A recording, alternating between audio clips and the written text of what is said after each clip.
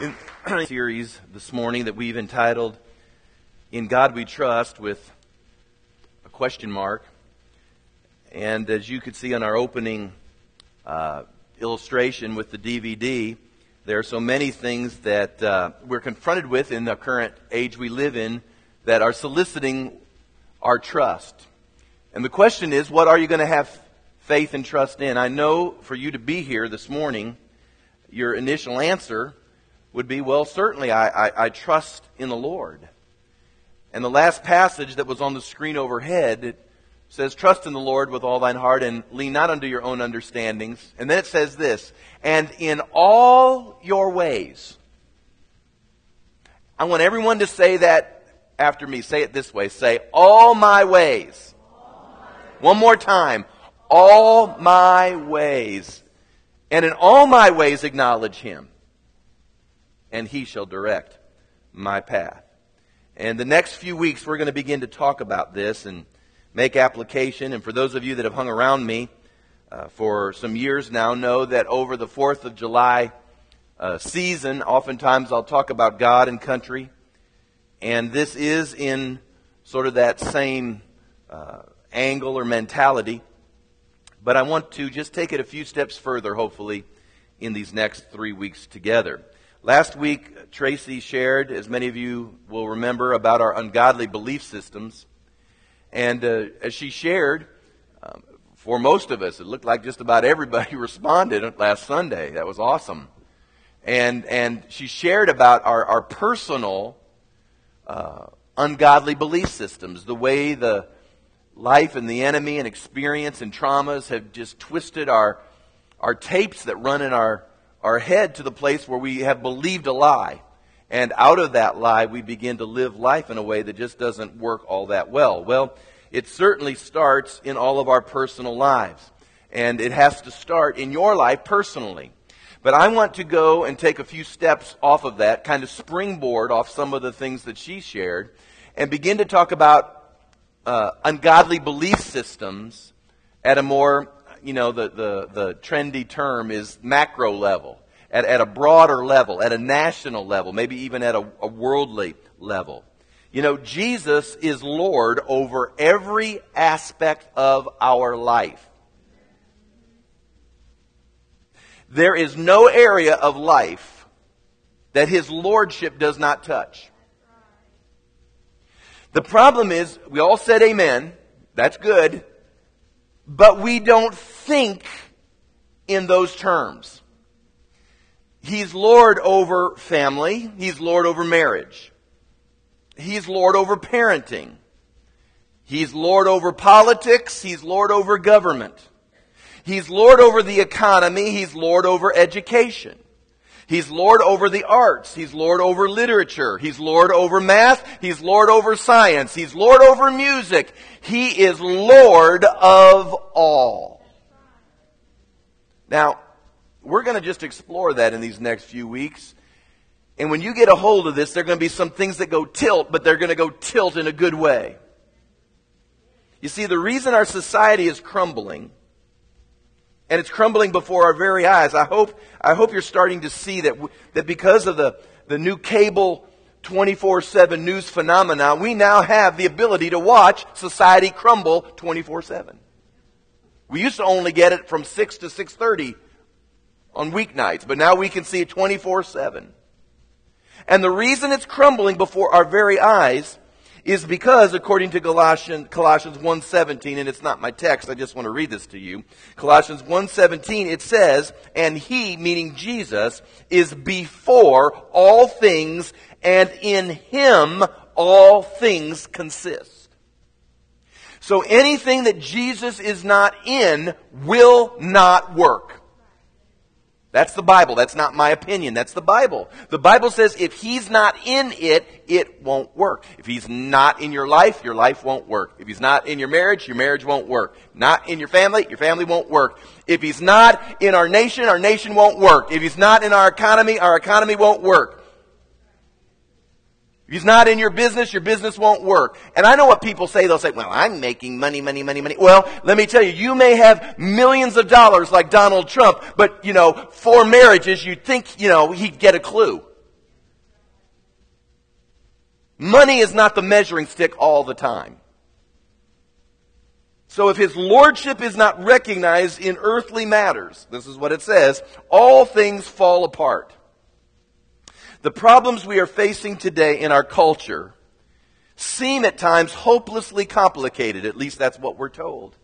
It seems as if it is almost beyond our ability to solve. So we hire people from Harvard, and we hire people from Yale, and we hire people from the Wharton School of Business, and we hire all of these supposed very, very smart people, and we can't seem to get the culture back on track. I mean, you can look at the world. We're facing issues right now that I don't know that we've ever faced. We've got some guy over in North Korea who's getting trigger happy with nuclear weapons. We don't know what to do with all these terrorists at Guantanamo Bay. We don't know how to get the economy back on track. We just start stimulus packages and again, I don't know. I'm not an economist. Maybe it was good to do. I don't know. I hadn't seen the check yet. Have you? Our public schools, many of them are struggling and in shambles. I was looking at testing scores and graduation rates. I'm also told that in South Carolina, we lead the nation. This is the one area we lead the nation in. Hallelujah. Domestic violence. We're number 50 in everything except that. Listen to me. Conditions are hopeless if God's people fail to recognize that the solution to our problems do not reside in man. If we don't get it as the church, we'll never be able to communicate or help the world. We say we trust in God, but do we really? Do we really believe that when His Word goes forth, it will be successful in the matter for which it was sent? Do we really believe that righteousness exalts a nation? Do we really believe that His ways are the only solution? Hear me, it's the only solution to our present difficulties. Hear it from me firsthand, live. If you're here, you could say you heard it live. Washington, D.C. will not save us. Columbia, South Carolina will not save us. I don't care if you're Barack Obama, George Bush, or any future president or past will not save us. Democrats won't save us. Republicans won't save us. Fair taxing or more taxing won't save us. A strong defense won't save us. Diplomacy won't save us. Passing bills in Congress won't save us. It is only Jesus who can save us. Now I'm shouting it so it can break through. The cross, His Word, His ways. These are the only things that work. And we say amen as we should, but nothing will change until we begin to think like Christians again. So I'm going to spend 3 weeks just kind of talking about some stuff, and I'm going to take this a little further than I've ever taken it before.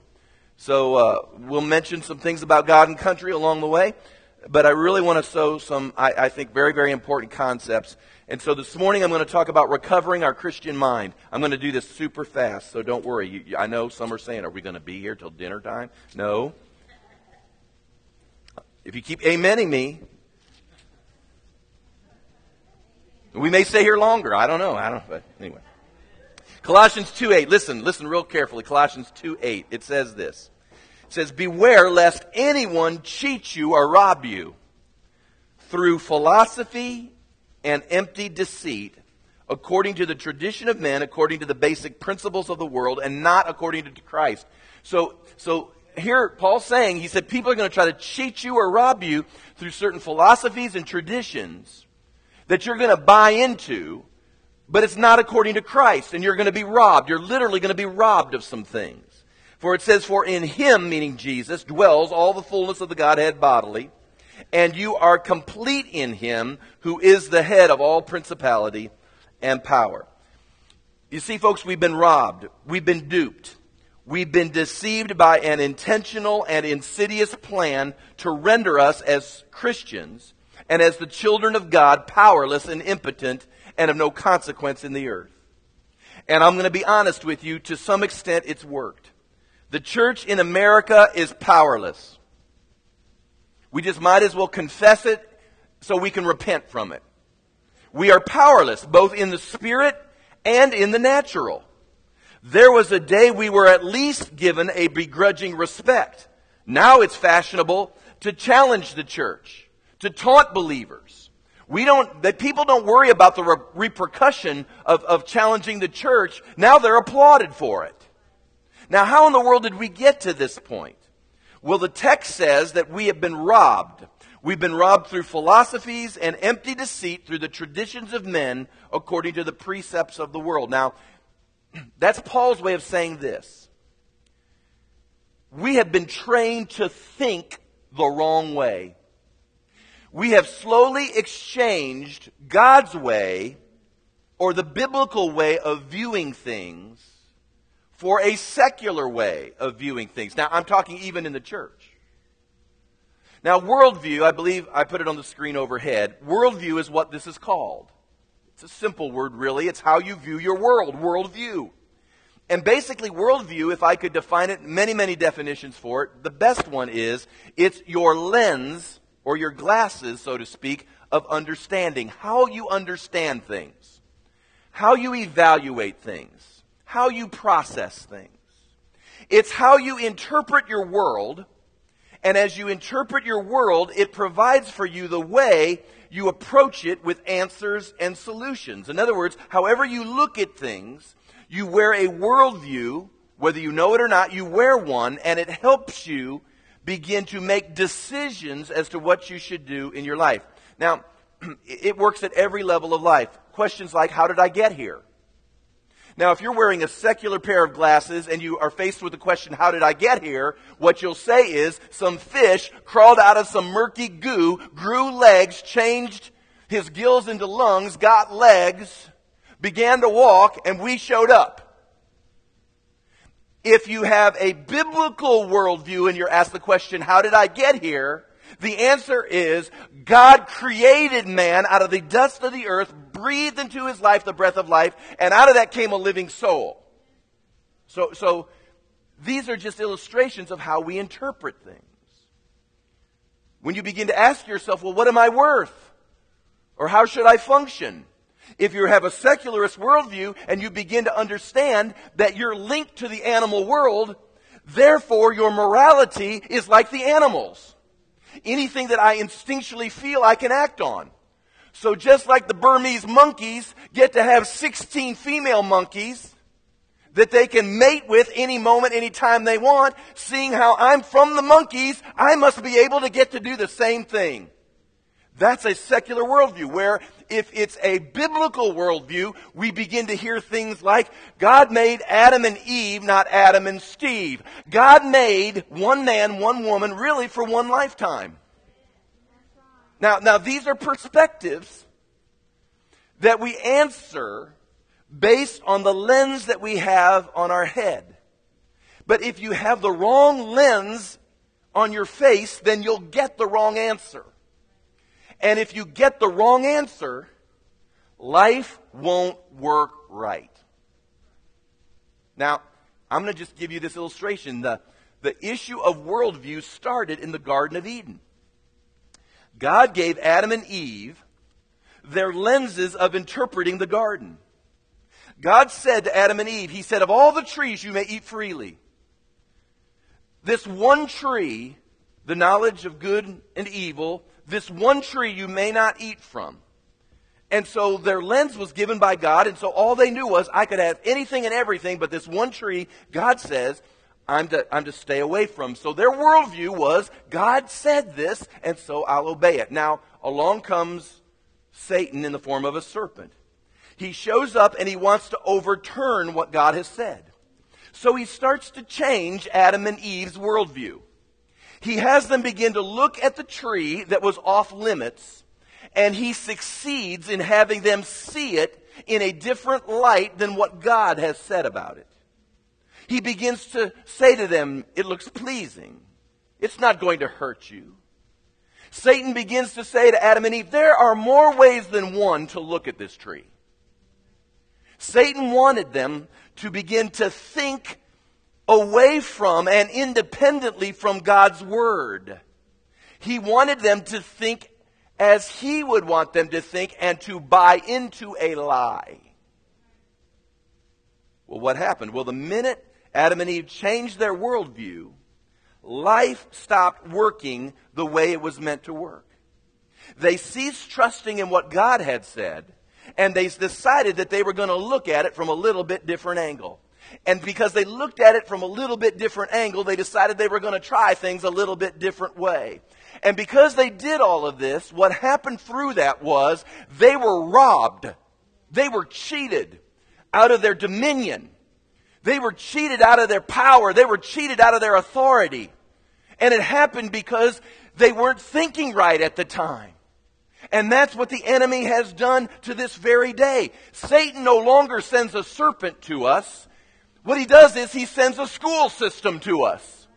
He sends the media to us. He sends the cable news to us, the newspaper, the movies, our universities, our literature, our music. We are inundated 24/7 with the voice that says, don't look at it God's way. There's really another way to look at it. And the minute we shift our brain from moving out of what God has said into what that serpent has said, life stops working. The minute as a nation we shift from what God has said to another way of looking at it, that nation stops working. Are you following me? The minute a school system shifts from what God has said, that school system stops working. The minute a business moves away from what God has said, that business will stop working. It may not happen overnight, but as we're finding out, the economy will catch up with you.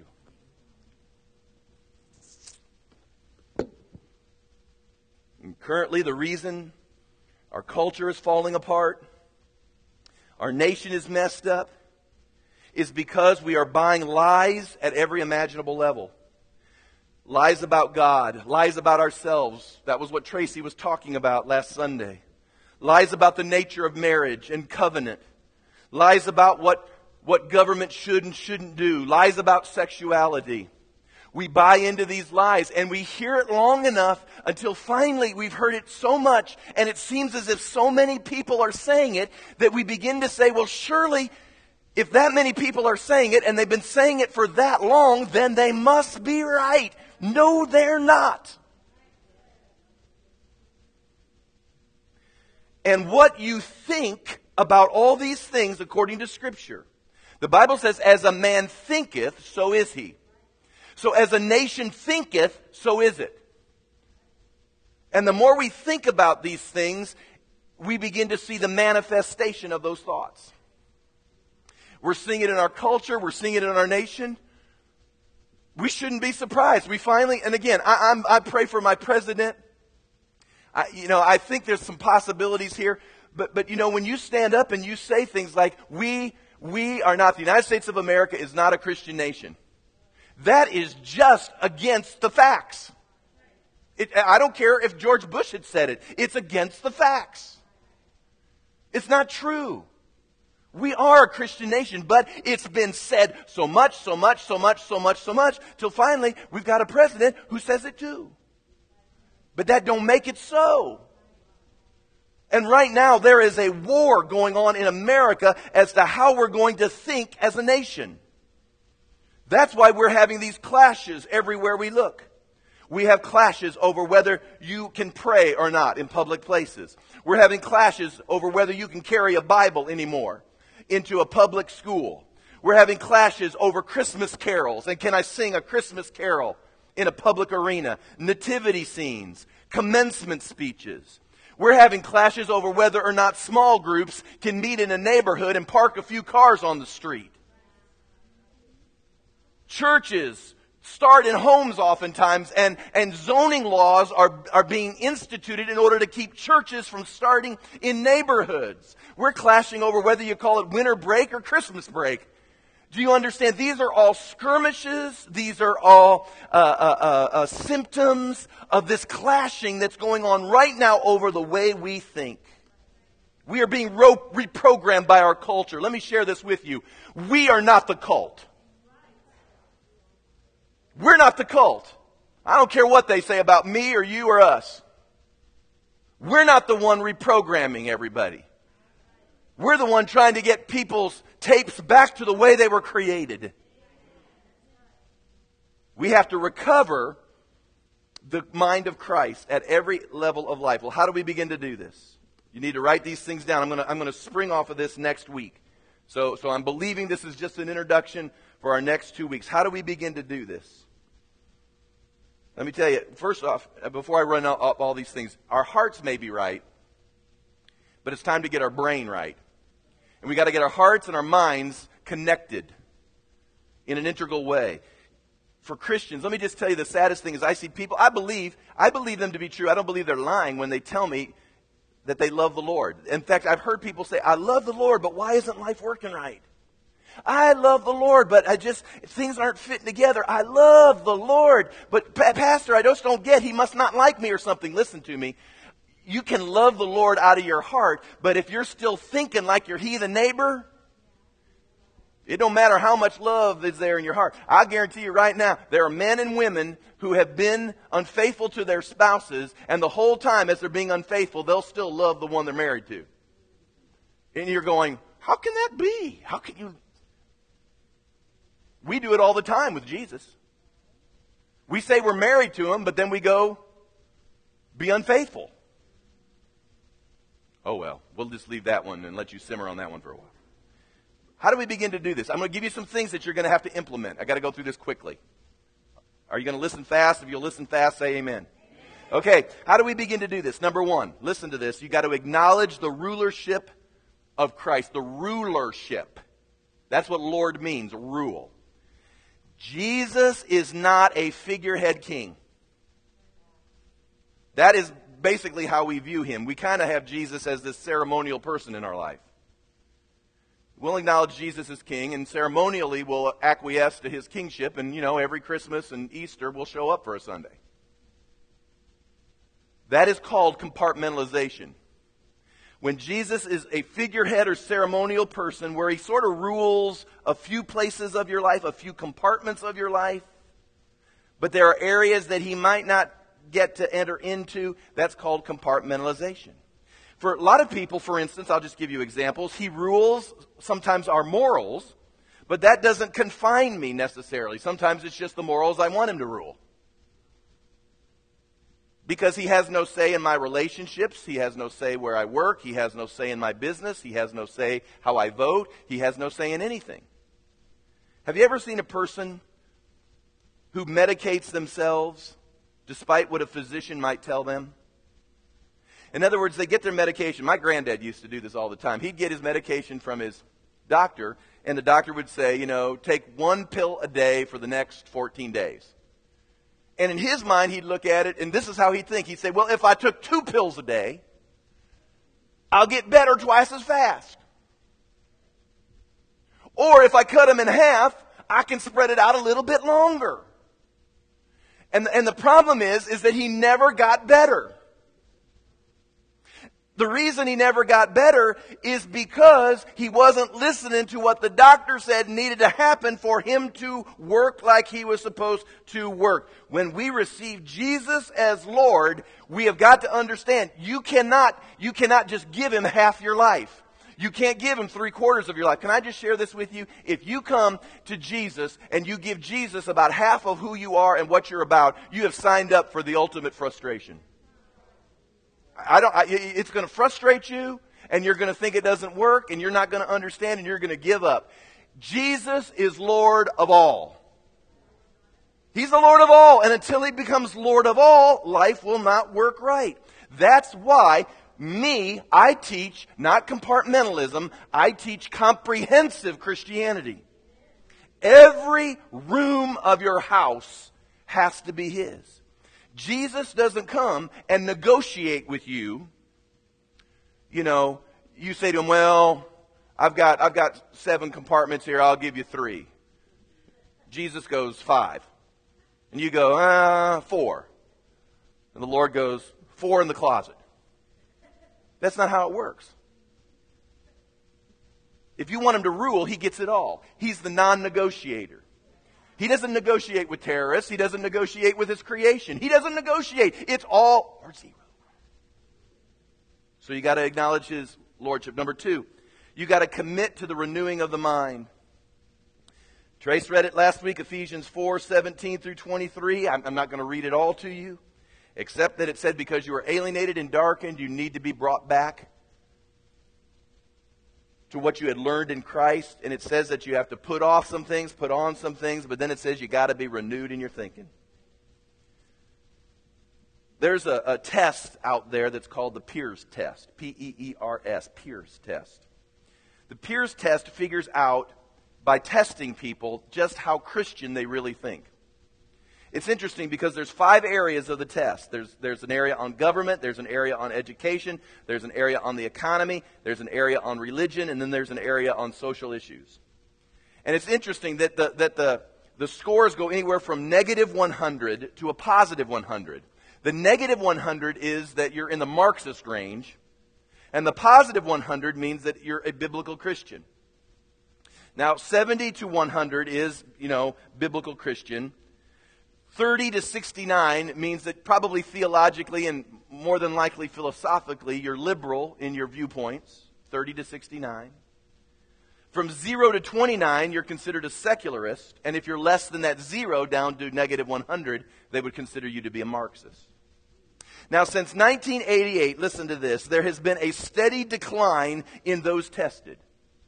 In 1991, Christian kids, tested 33. That's in 91, 33. That meant they were theologically and philosophically liberal in their worldview. Now listen to this. That was 91. In 2001, they tested 8.3. That's just 10 years.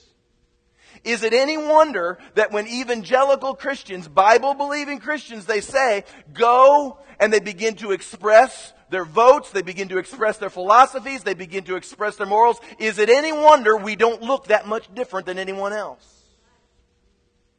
In the year 2000, I personally was able to teach a group of high school kids at a Christian school, Christian worldview, and we gave them the Peirce test. It was interesting when we got the scores back, 2 of their categories, which was religion and social issues, they tested 70 plus. That was good. But it was interesting that these kids that were in Christian school in the other 3 areas tested as secularists. What that said to me was this. They understood a few of the conservative Bible-believing principles that they probably learned in their churches. They understood probably that there were certain moral things that were right and certain things that were wrong. But when it came to understanding how their government worked, when it came to understanding how education worked, when it came to understanding how the economy worked, they were secularists to the bone. This was in a Christian school. Now you wonder why we think it's critical to get your kids here 2 hours on Sunday morning and 1 hour on Sunday night and maybe an hour on Wednesday. Because in that short amount of time, which is all we're given, we're trying to counteract 40 hours of this insidious programming that's going on in their head through their music, through the news, sometimes at the kitchen table, even through teachers. We're doing our best to try to somehow combat them moving farther and farther and farther down the line to thinking like a Marxist. And I'll just say, for those of you that are Christian teachers in the public school, God bless you. I will pray for you that God will give you witty ideas and abilities to be able to help your students and to sow seeds in them. And those of you, I know I have some here that are in Christian schools. We've got to begin to do our part in education, at home, and in the church. We got to do our part to start giving kids a brain transplant. The liberals understand this. They'll go down to the Teletubbies and Barney and the cartoons, and you just watch them sometime and you see what philosophy is getting pumped into them, and suddenly you'll realize why they turn out like they turn out.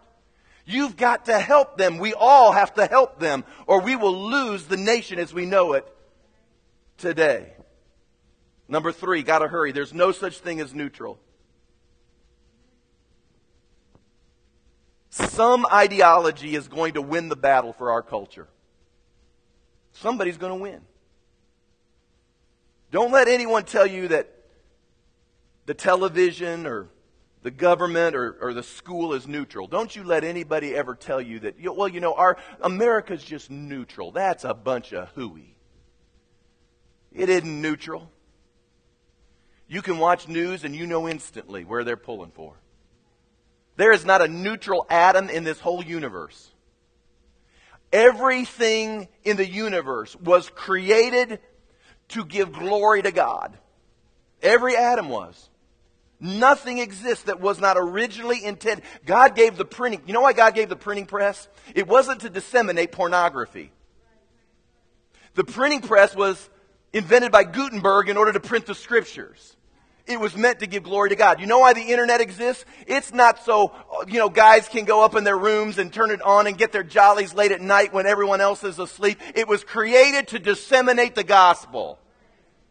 These things must be redeemed and restored back. There's no such thing as neutral.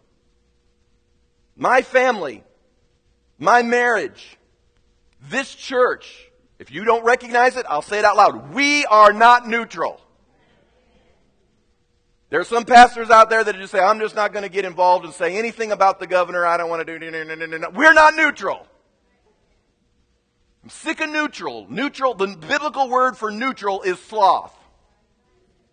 I am not a slothful person. God rebukes me for that. There's no such thing as neutral.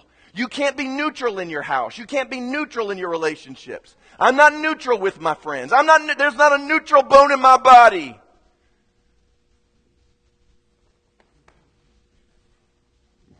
Hurry, Lord. Number 4.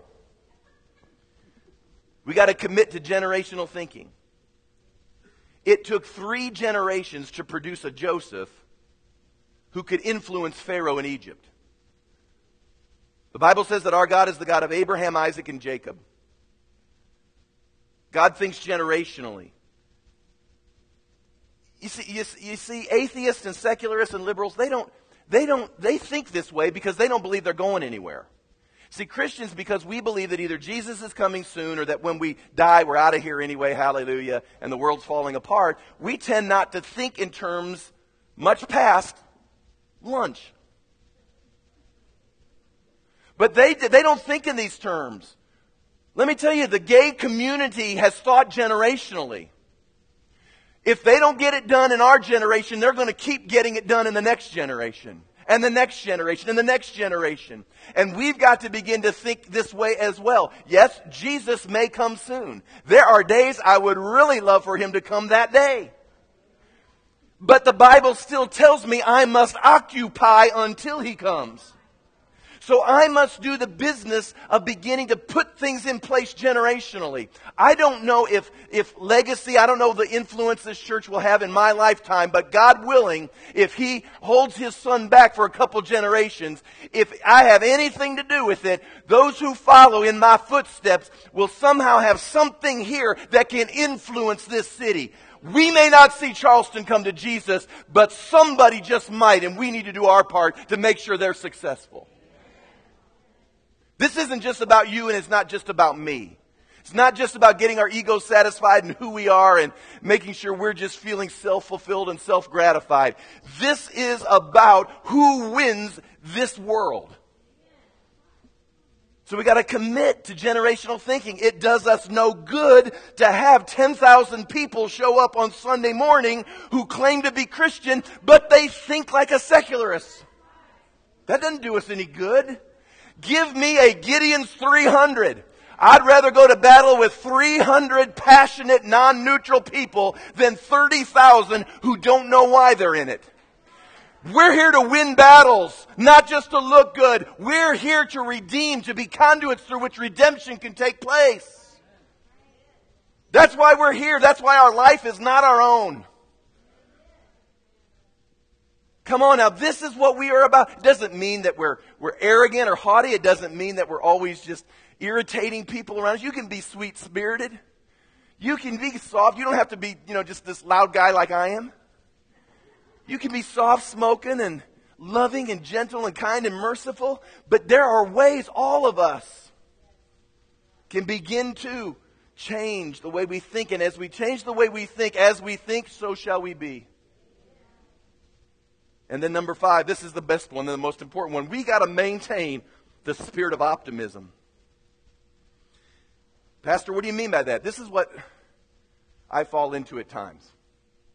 I see the overwhelming issues in people's lives, the culture, our nation, North Korea, Iran, Iraq, Afghanistan, Pakistan, Somali pirates. And you just say to yourself, God, Lord, just flush it down the toilet. Just get me out of here. Just get me out of here. It's just all falling apart. And we've got to combat that and get our spirit of optimism back. What I mean is this. I believe the gospel works. I believe that. I don't believe anything else works. The Scripture tells me that the kingdoms of this world will become the kingdoms of our Lord in Christ. There is going to come a day, and I believe we may be seeing it, that the kingdoms of this world will crumble. And when they crumble, and let's just assume Jesus may not determine that's the time He wants to come back. If they crumble, who will pick up the pieces? Who will offer the solution? Who will begin to implement the answers? I believe that the gospel prevails. I believe that God prevails over all things. I believe the cross is bigger than whatever the matter is. There is no sin that the cross can't redeem. There is no problem that Jesus can't answer. And so we've got to get to the place where we don't fret over politicians falling. We don't fret over economies crumbling. We don't fret over nations threatening. It just proves that the kingdoms of this world do not work. And when they fall, the kingdom of God is able to begin to move and fill in that particular vacuum. And folks, that's our optimism. Our optimism is this. Given the time, God wins. And I know He wins because ain't nobody outliving Him.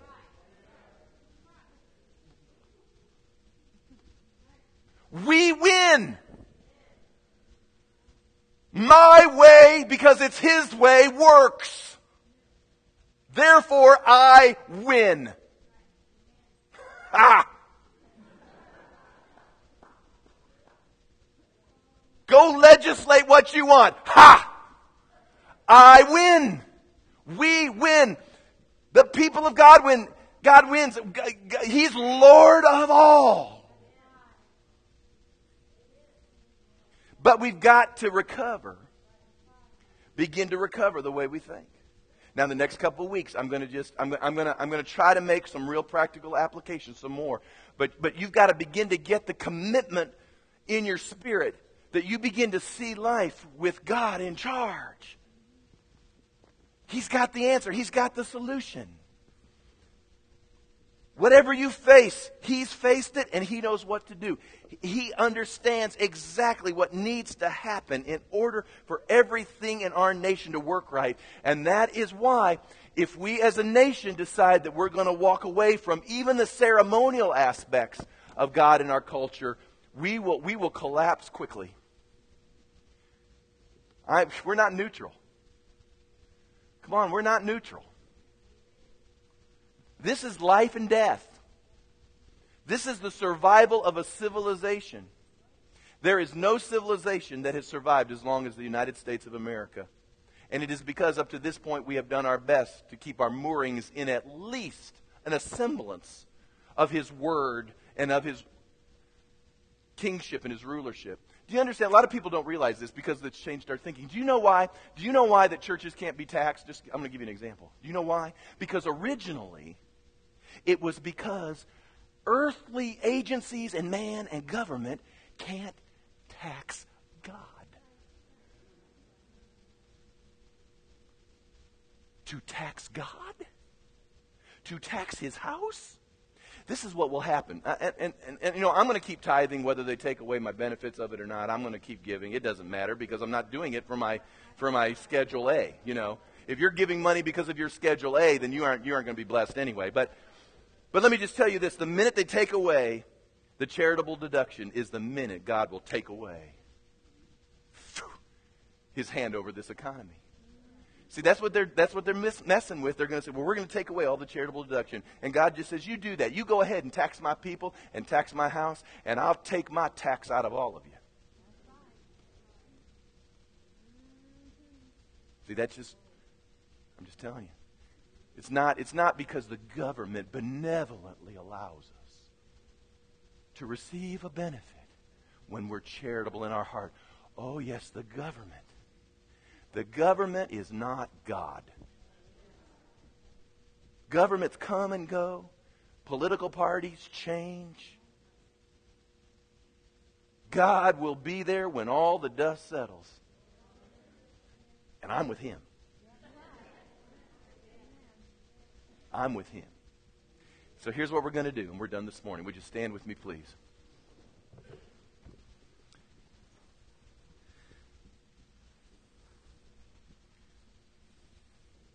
I'm not asking for musicians, but what's the name of that song we sing about open the blind eyes and the deaf? What's the name of that? Go run back there and go run back there and get that tape set up. Get that tape set up so I can have some music here in just a minute. We're going to cry out for our nation here was what we're going to do this morning. And as we cry out for our nation, I want you to begin to not just think of it in those macro terms, but I want you to think of it in personal terms.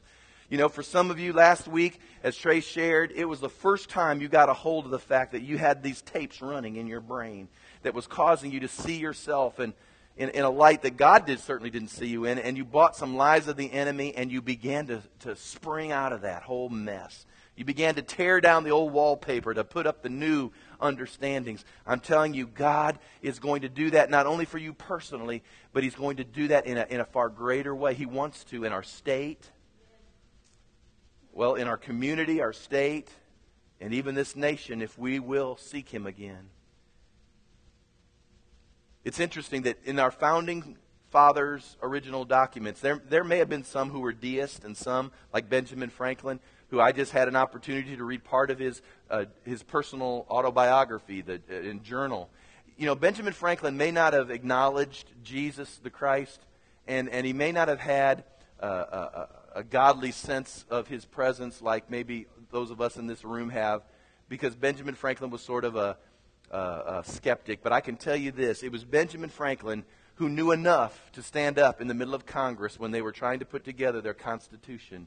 And he made the statement, he said, howbeit that we, who oftentimes would beseech the Lord in order to help us through our war with Britain, now so easily dismiss Him. And it was Benjamin Franklin who didn't have probably a personal relationship with Jesus Christ. But it was Benjamin Franklin who looked at that first Congress and said, we need to get on our knees and we need to seek God as we presume to put together this great nation. I'm telling you, in those days, even an atheist had enough sense to know that God's ways work. But now we've just become foolish. The fool has said in his heart, there is no God.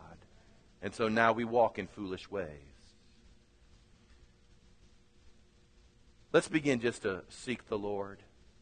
Father, we cry out to You this morning. We cry out for our nation. We cry out for the families. We cry out for our communities. We cry out, Lord, to You. We cry out for our schools. We cry out, Lord, for our government. Lord, we cry out this morning for every aspect of our national life. And Lord, we confess as the people of God, Lord, that there have been times we, above all else, have had a mind that was of the world and not the mind of Christ. And Lord, we are committing this morning to be renewed in the spirit of our mind, in the depths of our thinking. We want to be renewed that Jesus is Lord, that all things were created by Him and for Him, and in Him all things consist. That, Lord, our lives won't work right without Him being Lord. That Charleston won't work right without Jesus being Lord. That our state won't get out of the cellar in all these areas unless Jesus is Lord.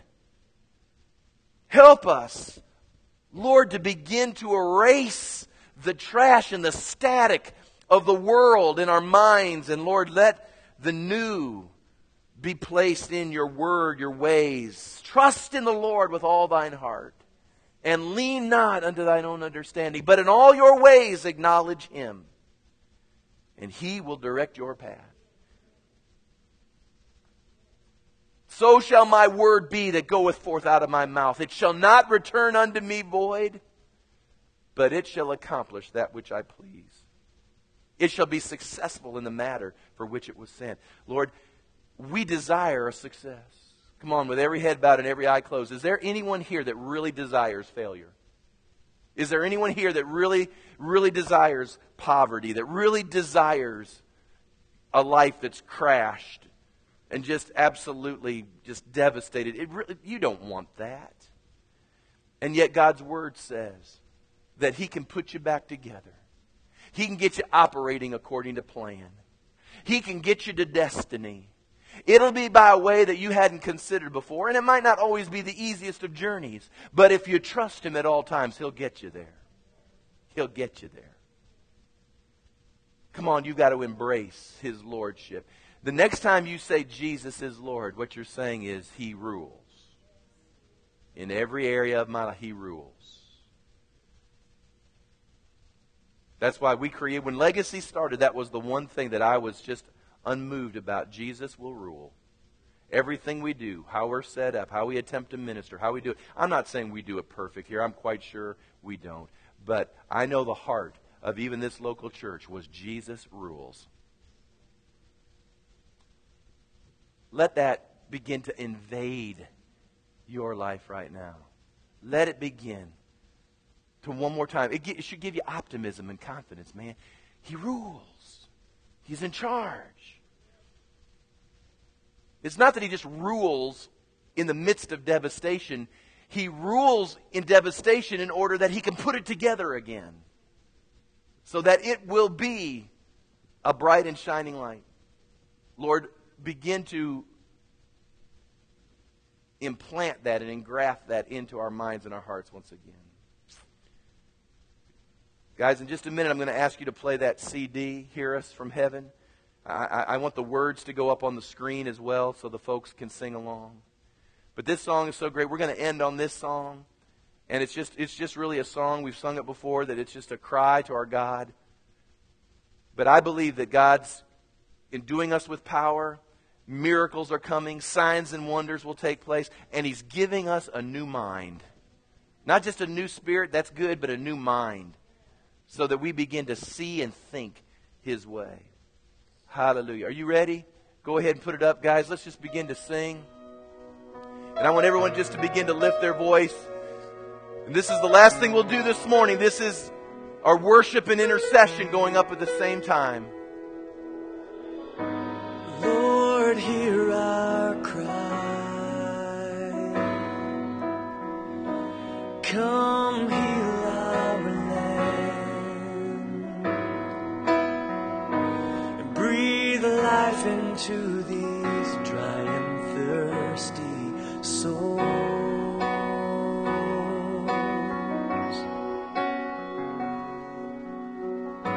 Lord, hear our prayer. Forgive our sin as we call on your name. Would you make this a place for your glory to dwell?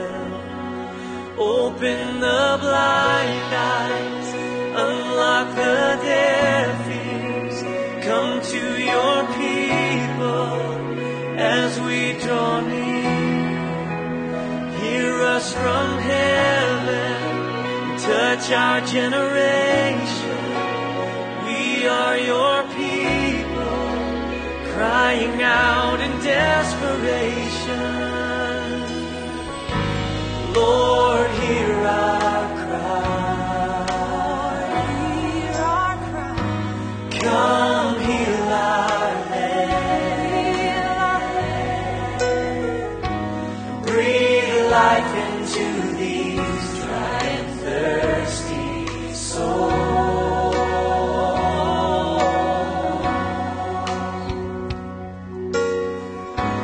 Lord, hear our prayer.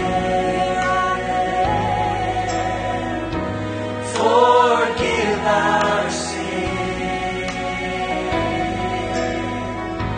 As we call on your name, would you make this place for your glory to dwell? Open the blind eyes, unlock the deaf ears, come to your people as we draw near. Hear us from heaven, touch our generation. We are your people, crying out in desperation. Come on, let's begin to cry out. We cry out, oh God, for one more generation, just one more generation. Give us an opportunity, oh God.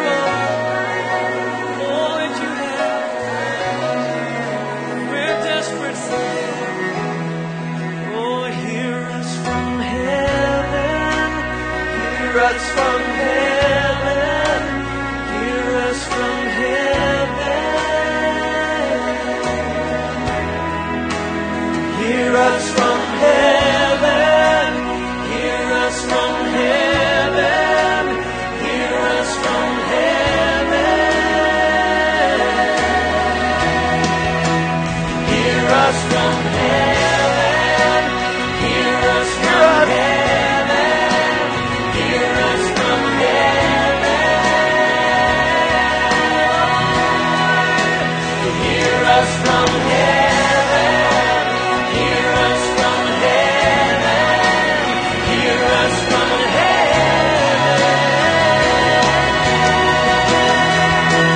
Open the blind eyes, unlock the deaf ears, come to your people as we draw near. Hear us from heaven and touch our generation. We are your people, crying out in desperation. Open the blind eyes, unlock the deaf ears, come to your people as we draw near. Hear us from heaven, oh God, and touch our generation. We are your people, crying out in desperation.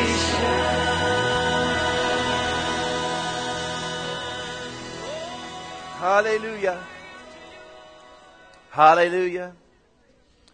Hallelujah. Let's just begin to pray right now as a body. Let's begin to do what we just sung. Let's just take another moment or two. We won't take but a moment, but begin to pray. Come on. Some of you can pray in the Spirit. That's what we're about. There was ever a time in our nation that we needed to pray. We needed to pray with the help of the Holy Spirit. It's the hour we're in right now.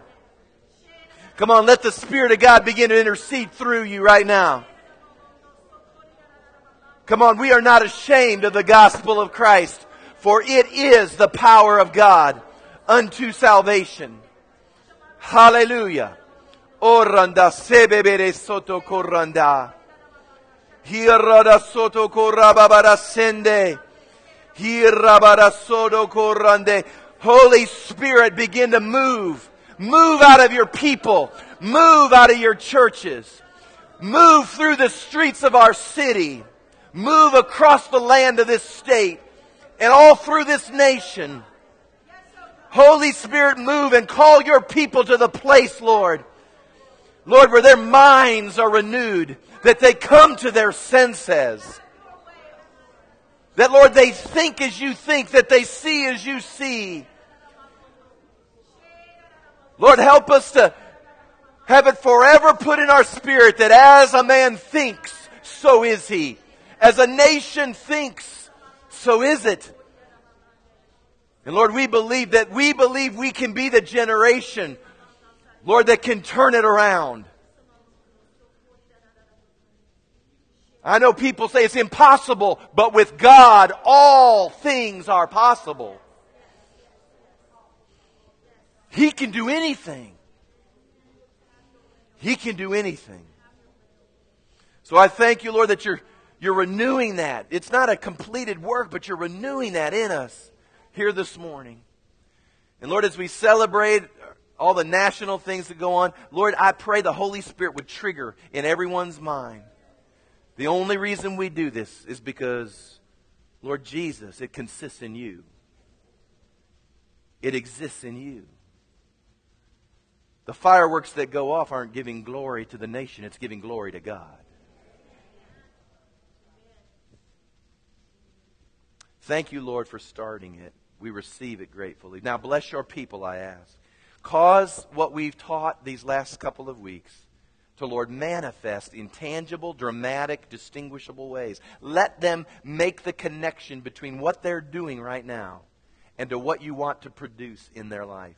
Lord, I pray this week it might happen in amazing ways. Lord, we love you. We appreciate you. We're serving you no matter what. And Lord, we just tell you one more time as we go, we love you just supremely. Jesus is Lord. He is Lord. In His name we pray. Amen.